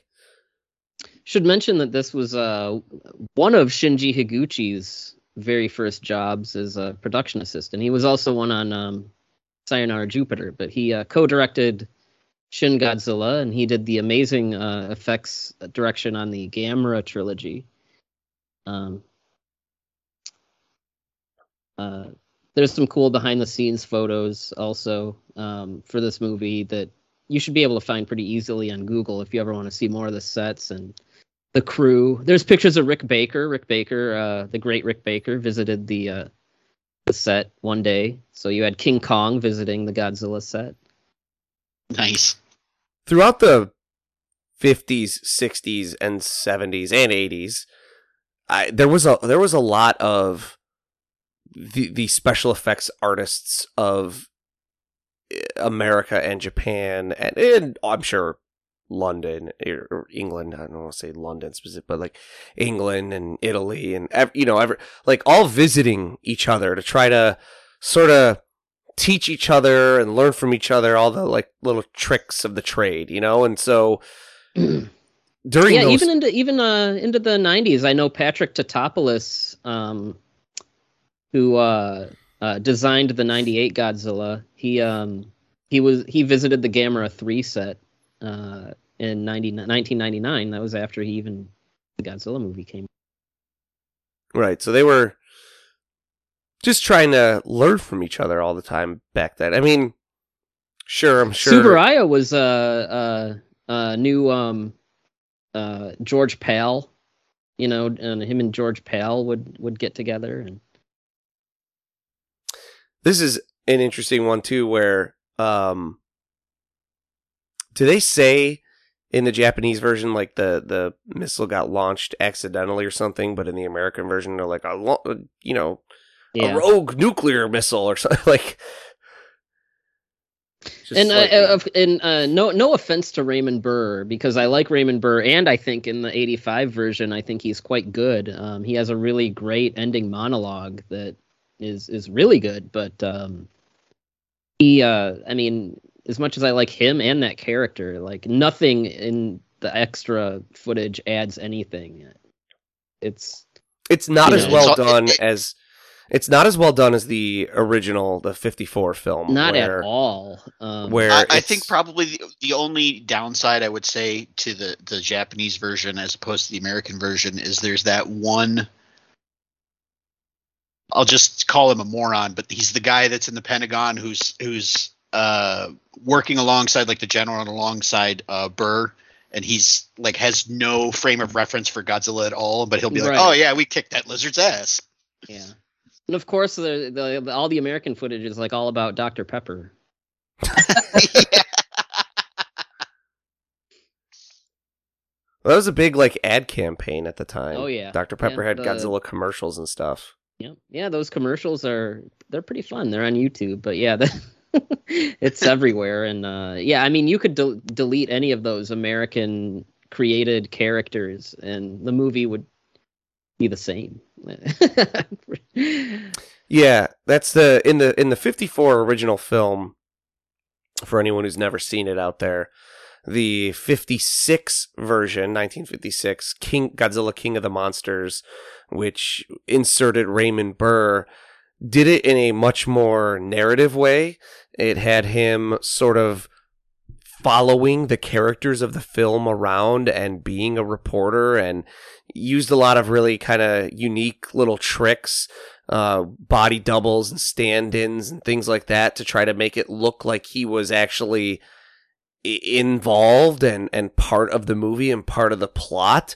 And in the 1985 version of this film, really they just insert Raymond Burr in the Pentagon, just watching all of this from America on computer screen or TV screens. You know, it's really just a bunch of characters just telling us about the things that we are seeing happening and giving us like the American military perspective, just to then also have the one thing I do like about it then is it then also has at least Raymond Burr sort of throwing the American military arrogance back in their faces. You know, he constantly says tanks, bombs, missiles, these have all been tried before, and just because you've got bigger tanks and bigger bombs and better missiles doesn't mean it's going to work this time. And, you know, that stuff's all pretty good, but yeah, you could take it all out and it doesn't impact or change the actual plot of that version of the movie, really. You know, we didn't mention Yasuko Sawaguchi as Naoko here, the young lady here. She was not really an experienced actress. She won one of Toho's Star Search contests.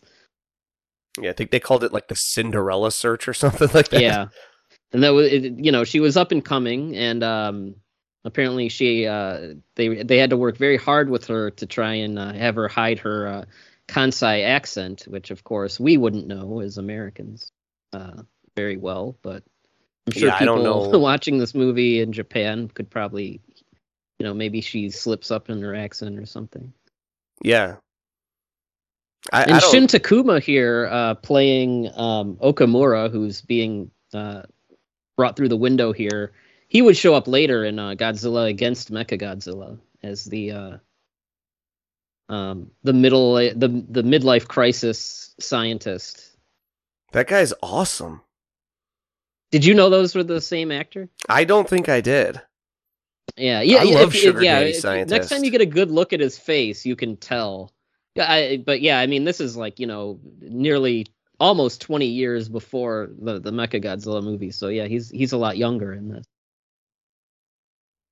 I love sugar daddy scientists from Godzilla. Sugar daddy scientist. Yeah, the guy playing Okamura is sugar daddy scientist.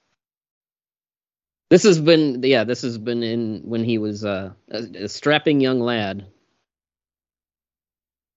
I'm sure we have friends out there who heard me admit I didn't know it was the same actor that are probably very disappointed in me. That you don't remember things. Yeah. But yes, looking at his face, yeah, you see him? can tell. Yep. Yeah. This is a pretty interesting scene because the whole conflict here is that there's too much turbulence for them to get in and out of the helicopter safely.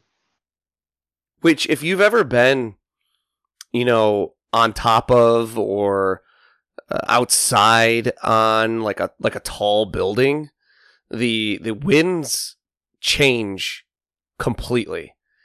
It can be completely calm on the ground, and up near these tall buildings, the wind could be whipping. It could be whipping in different directions. If you've ever worked in a tall skyscraper building on a windy day, the toilet water will be swishing around in the bowls a lot of times. I mean, it's an actual interesting kind of problem that they came up with, and I wonder how much of it was influenced by they did employ some actual scientists and engineers and things on this movie to sort of give them ideas of how buildings this size would actually collapse if they were to collapse. So they put them to good use, unlike the scientists they hired for Rampage. I was going to say, because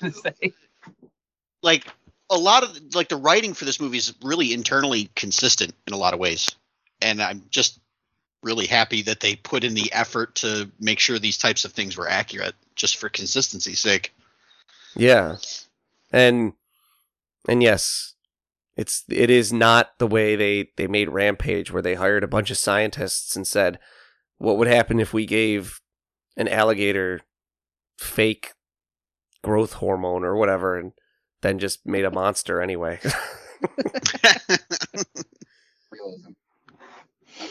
I think coming up relatively soon, when Godzilla awakens, is the Toriyama cameo. I've seen screenshots of the moment itself, but I haven't noticed it just yet in the thing. He's just an extra running away from Godzilla. It'd be hilarious if the whole reason you did this is because he has a cameo and you can't even point it out on a commentary. Actually, that would be pretty on brand for us.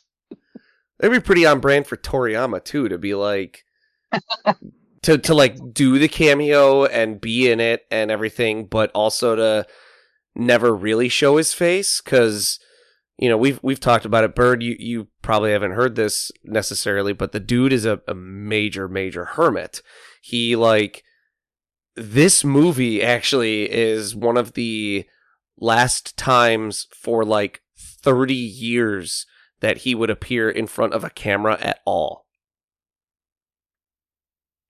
He just doesn't he wants to be as unrecognized as possible. He's talked multiple times about how he would move out even further into the country and just live in a hermit hut by himself if he could, because he still occasionally gets recognized by people. That's awesome. I can respect that. I can absolutely respect that. I know. I figured you'd like that. He's a kindred spirit.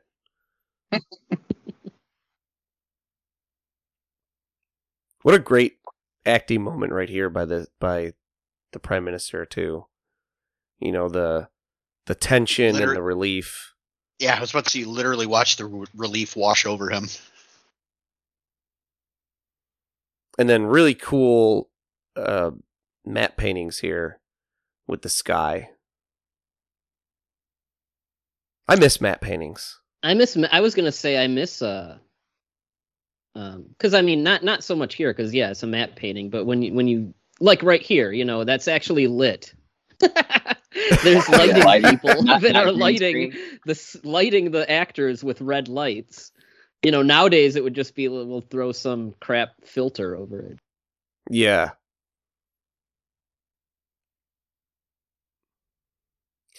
This is where this character is explaining this to us in the American version. That the goofy Dr. Pepper guy explains to us that you get power outages from the EMP of a radioactive blast. And then Raymond Burr kind of sets him in his place with a son. When I was a kid, nuclear bombs went off all the time. On the subject of nuclear bombs and stuff, to bring it back to reality a little bit, for people that are familiar with my podcast, one thing that we've talked about a few times with Shin Godzilla is the movie that movie, it's very much engineered to kind of inspire a sense of pride in Japanese and kind of making Japan look. Here he is. He's in one of these. He's one of those people. Oh, we blinked and we missed him, I guess. Yes, our tenuous reference is intact. But yeah, so excited. with Shin Godzilla, it was a movie that really put a lot of emphasis on Japan handling its problems and things like that, and a lot of it is in reaction to the Fukushima disaster with what happened there, and a lot of the oversights by the previous government administration that caused Fukushima to begin with, and so the movie is really slamming the previous administration for how that was handled and how the relief was handled and things like that, and rightfully so. It was absolutely disastrous. However, as Matt and I have talked about in our Shin Godzilla discussions on Kaiju Transmissions, there's more than enough blame to go around, and a lot of that blame falls on TEPCO, the energy company that, if you want to know more about Fukushima and what led to it, there's plenty of resources. But essentially, they knew that what happened, what ended up happening could end up happening, and basically didn't do anything. And one of my things with Shin Godzilla as being a legitimate criticism of, I guess, the 3/11 incident is that it never bothers to hold TEPCO, the corporation, responsible. The lack of preparation by TEPCO and basically the failings of, the capitalist trust in the government and capitalist trust in this corporation is what caused that disaster. And Shin Godzilla kind of doesn't acknowledge that piece of it, and because it's saying, trying to make Japan look good, basically. It's things that we do with our movies. This movie is also guilty of that. Japan had a very reasonable anxiety then, as they do now. And then it was being very much literally stuck in the middle of the Cold War and just the constant nuclear threat. But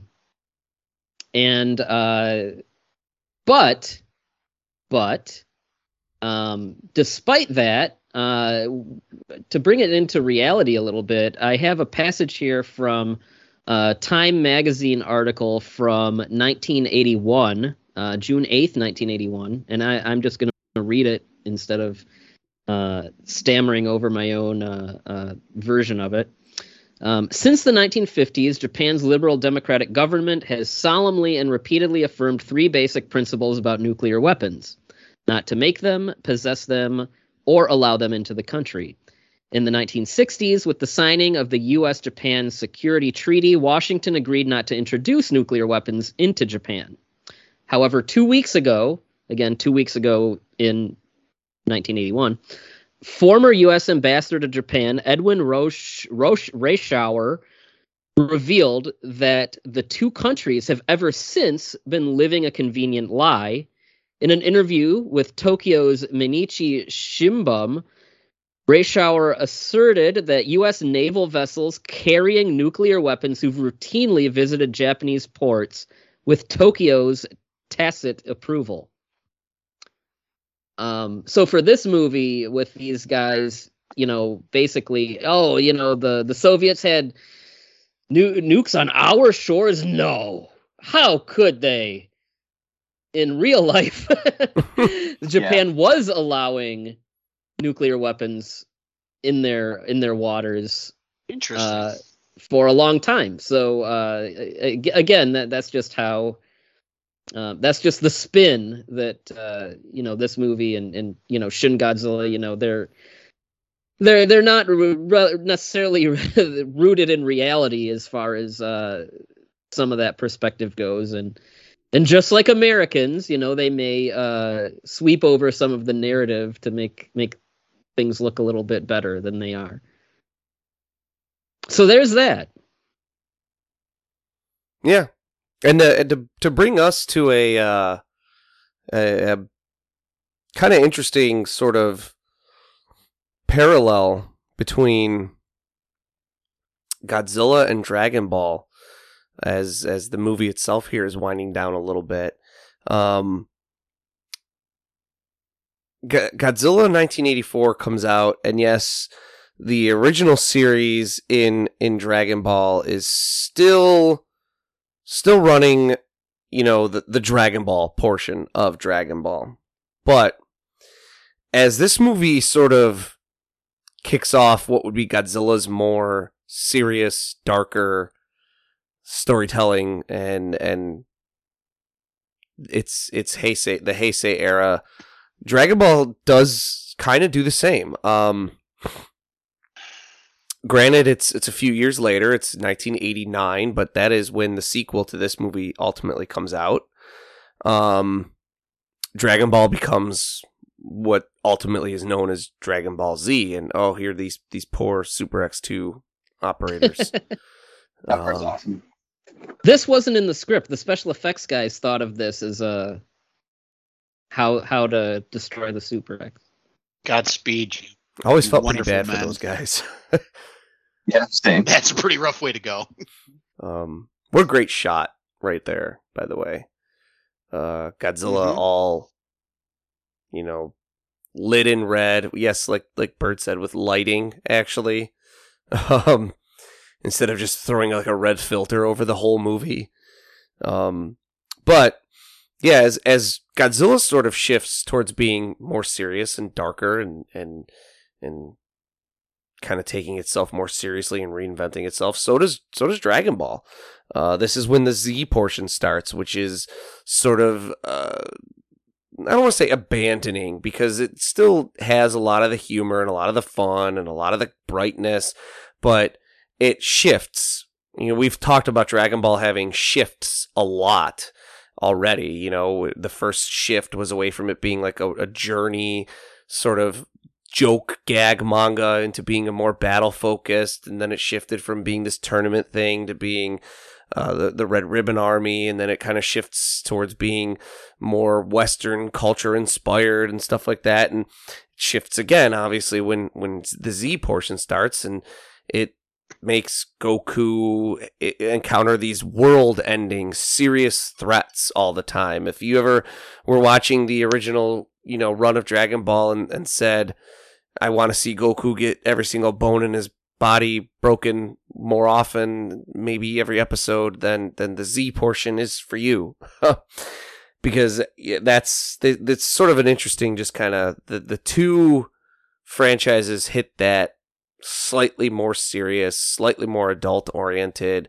I would even argue really more like teen oriented storytelling at the same time, kind of. They hit their stride with that and appealing to an older audience, right? But while still maintaining an appeal for kids as well. Wonder if there was maybe some cultural reasons for that.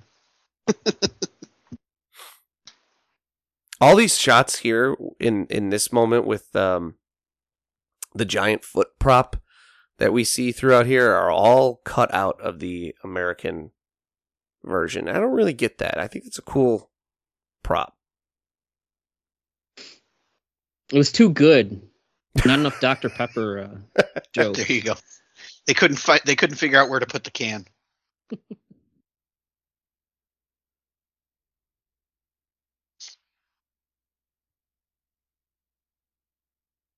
That is quite. It's, I guess it's not. It's hardly new, even in 1984, for Godzilla movies to do this. But they just introduced this element of he follows birds, and that's actually how they defeat him here. But it's just never brought up again, ever. Godzilla movies do stuff like that, though. He turns into a giant magnet for some reason in Godzilla versus Mechagodzilla. I wonder if there's any other examples of media that some of the hosts on the show might be familiar with that just forget aspects of the story for no reason. Like maybe a character from Planet Namek forgets that he can grow giant until 40 years later. Or maybe a character from Earth that just disappears after a certain part in the show and just is never talked about again. Well, Lon shows up like once, I think, during the Cell Saga, being drunk at a bar, if I remember. So is Earth? Is Earth like a thing in Dragon Ball? Is that? Yeah, it's a fictionalized version. It's fictionalized in that it makes Frieza the bad guy. It follows this Chinese sort of storytelling called wuxia, which like has characters appearing in what's essentially China without ever calling it China, and then a lot of the other tropes of Dragon Ball are in it, but that's it. Yeah, Dragon Ball takes place on Earth, but a much more, Bert, I've argued this on our show before, a much more Ishiro Honda-esque Earth, where like there's one Earth government, and although it is the president of Earth is a dog, which dogs really are just better than humans, so it makes sense. That's fair. But yeah, it's just like one Earth government, one Earth people. They approach problems as a society of humans on Earth and not like individual nations, which is probably something that, I mean, I wonder if that's a thing that might have pushed Honda away from this film as well, as this is a very, even though it's got a valid point to make in like how we shouldn't really, be on opposite sides of things here. He didn't even really like to portray that. He always liked to just have things be like UN resolutions and UN problems, and he had a very humanist view of things. I see a lot of people get that kind of confused and saying like, well, Honda, he didn't have a realistic idea of it, but he knew the reality. He just wanted to portray a better one. Right. Yeah, that's that whole thing of like artists who just want to have like some escapism, Yeah. I love that this bird lure works so well that Godzilla will walk right up to the very edge of a volcano without even questioning it. He's an idiot. What do you expect? I mean, yeah, he's a dumb dinosaur. I get that. All right, we have some notes on Mount Mahara, don't we? Did we do that? Yeah. Where did that go? You don't know what your own notes are. That's great. I can read it for you. Is that the bottom? Oh yeah. So yeah, Mount Mahara does have cultural significance. Hey, culture. Cultural significance in Japan, as the island that it's on was previously designated as a place for banishing exiles, and in the early 1900s, this is horrible, by the way, the volcano became known as a prominent suicide spot, and they had to build a fence around the crater, the top Caldera, of the volcano. I believe it's called. The what? The caldera. Oh, maybe.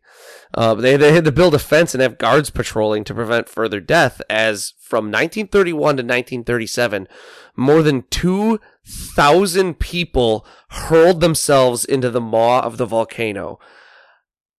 I am not a suicidal person, and I do not suffer from depression, but I can imagine thousands of better ways. I mean, burned alive. This also kind of answers my. Sorry, go ahead. Japan has a really large suicide rate, so it doesn't surprise me too much. It also kind of answers my question from earlier as to why it just walks up to the edge of the volcano. If you're listening to if you end up watching this movie in the Japanese version or the American version, or both, really, and in that little part right there where Godzilla falls into the volcano, there's quite a bit of a difference in the audio editing. There's a high-pitched scream that's really kind of bone-chilling in the American version that really makes it seem like Godzilla is, at the last moment, kind of realizing what's happening and in pain and fear of what's happening, and that is not in the Japanese version at all. I prefer the American version. Light of that, correction. Actually. That was in the Japanese version when it played in theaters. Oh, really? Yeah. For whatever reason, in the jump to home video, that just kind of got lost. But I'm not sure, why. But I do know that it did play. And then in the American version also, as Godzilla is falling into the volcano, you get Raymond Burr's famous soliloquy, monologue, whatever you want to call it, from that version, which is, it's basically pontificating. It's one of those things that it's verbalizing a lot of what the movie already tells you, but it's really good, but it's not necessary. Right.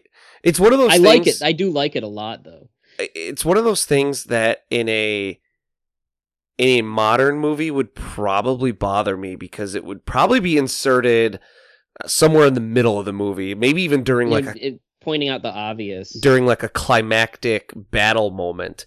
Because it's basically just telling you as a viewer who likes Godzilla all the things that are cool about Godzilla that you want to hear. He's like a nature hurricane. Has a way of reminding man how small he really is. Like, yeah, we know. I've seen Godzilla movies. Yeah. But it is a cool monologue. This is the first end credits sequence in a Godzilla movie ever. Most of them, and it's true of a lot of movies in general throughout the 50s, 60s, and 70s, had their credits at the beginning of the movie. Star Wars is the one that really popularized putting your credits at the end. Yeah, and then at the end they would just have a card that would come up and say like the end. Da, da, da, da. Something cool about Raymond Burr is that New World, they initially really wanted the 85 version to be not just comedic, but a comedy, almost parody. And when they brought it to Raymond Burr, he said, I'm not going to do this unless you treat it seriously. And so then they had to go and be like, well, I guess we should, keep more of the tone of the Japanese version, because otherwise our big star isn't going to do the movie. He always took his role in Godzilla seriously, even though he was not part of the Japanese production side of anything. And he believed in the messaging of Godzilla, and he was really always kind of going to bat for Godzilla. And so when they said, "Hey, we're gonna redo this new Japanese Godzilla and make fun of it," he just said, "No, I'm not." Good Gotta for him. respect an artist that respects another artist's work. And the last note I have is that for years this movie, the 85 version at least, was associated with a short by Marv Newland called Bambi Meets Godzilla. The theatrical screenings of the movie were preceded by the short, and I actually saw that like very few, if any, of the TV airings were preceded by it as well. But like I said, I had a taped off of TV because I know it was taped off of TV because at one point somebody who was taping it for me flipped through the channels, and I I had like a missing 30 seconds of the movie in the middle. Now, do you still have that tape? I probably do have it at my parents' house somewhere. But I had a tape of this that had that short in front of it, so it had to have been on like an HBO screening of it or something like that. And it's just how long is that short? Like 2 minutes, and If that, yeah. it's just Bambi eating some grass, and then Godzilla's foot steps on it. It's fun. It's cute. It's I have always associated it with this movie though because of that. It preceded my viewing of this movie every time. Yeah, as long as I was watching the 85 version on VHS, it was always there. Yep. So that's Godzilla 1984, Godzilla 1985, The Return of Godzilla, whatever you want to call it. I personally like this movie quite a bit. I do too. I like this movie quite a bit. It's weird it doesn't get talked about as much as it does, almost. What? I don't see a lot of people talking about it unless they're specifically talking about... It's weird it doesn't get talked about as much as it does? It's weird it doesn't get talked about as much as it should. There you go. It seems to only come up when people talk about examples of Godzilla movies that have done a darker tone or politically charged. I don't see as much discourse about it as I do some of the other movies. Yeah. As someone who's not quite as exposed to all things Godzilla, I didn't even know this movie existed until you guys suggested doing this.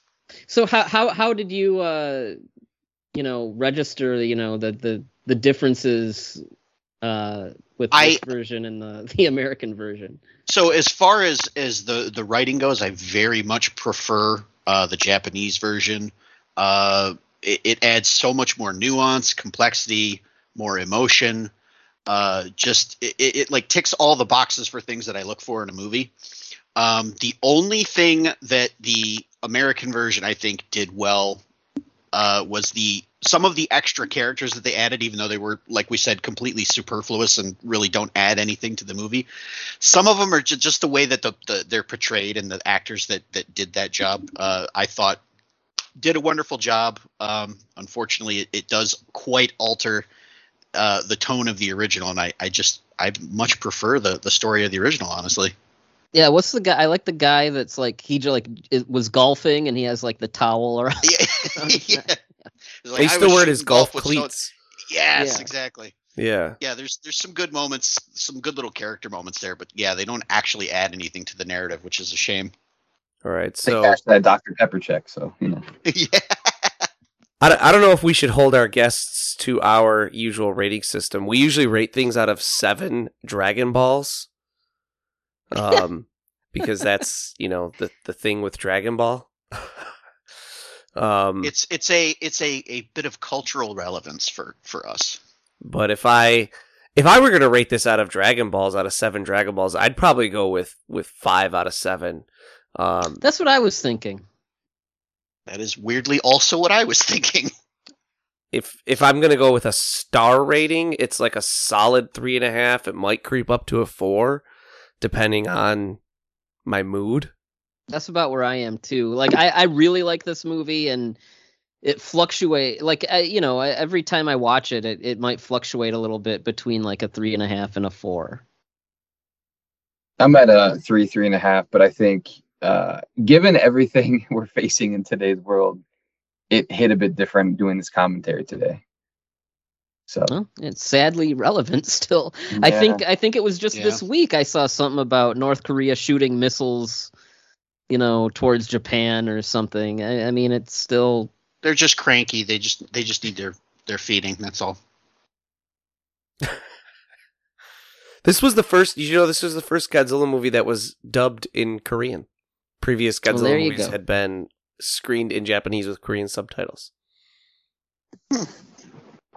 So, what do you guys got going on over at Kaiju Transmissions this month for our listeners? Well, it's out there? October, and for people that are familiar with us, we love October because we love horror, and we always really amp up our content flow, and we usually start going weekly in October, and we do kind of a horror-themed episode every week, which our recording schedule has taken quite a hit this month. Matt was sick, and we had to delay 4 episodes, and then you got sick, and we had to delay 4 episodes, and then on top of those, 3 episodes were delayed twice.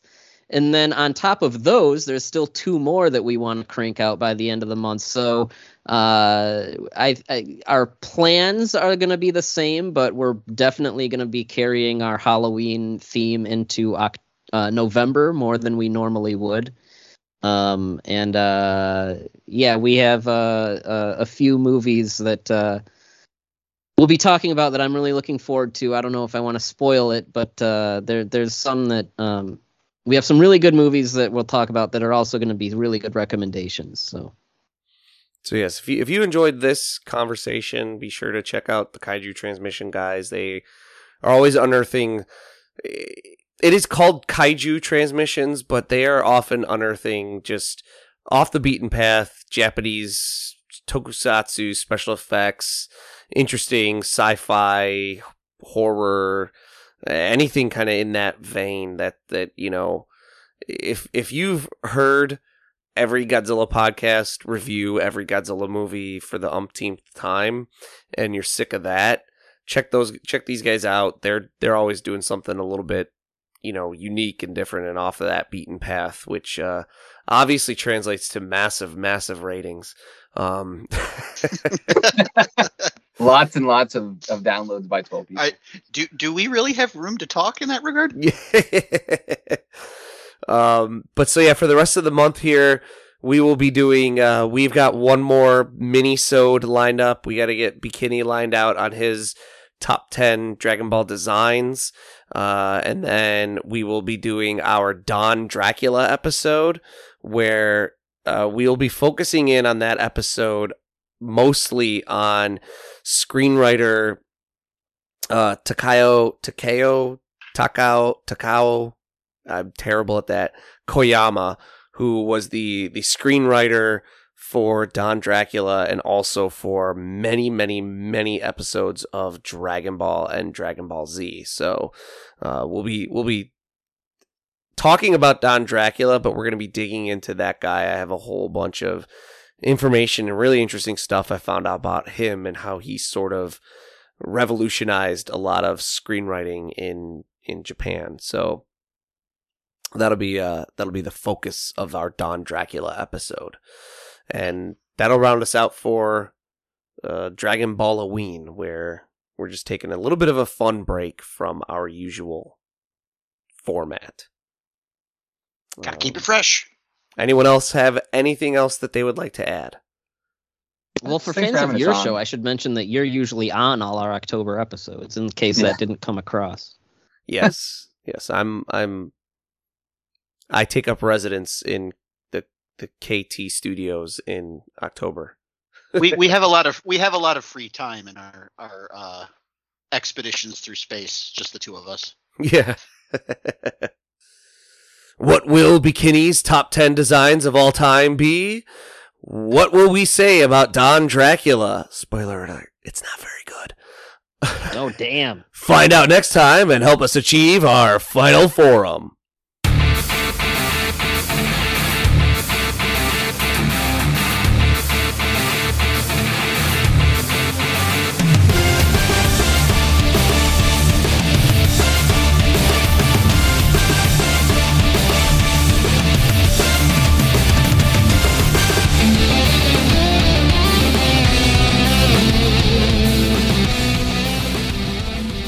Final Form is written and produced by Tom Gwelly.